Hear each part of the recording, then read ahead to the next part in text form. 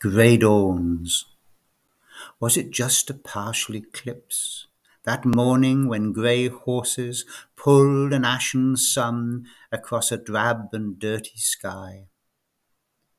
Contorted clouds fell from distorted horizons. Light filtered fine filaments through a sedimentary sky. Early morning birds, startled by this grimness, ceased their celebrations.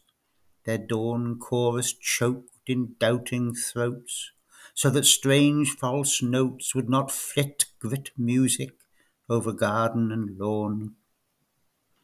Sat at my grey dawn window in the lull before the storm. I watched and wondered when my world would end.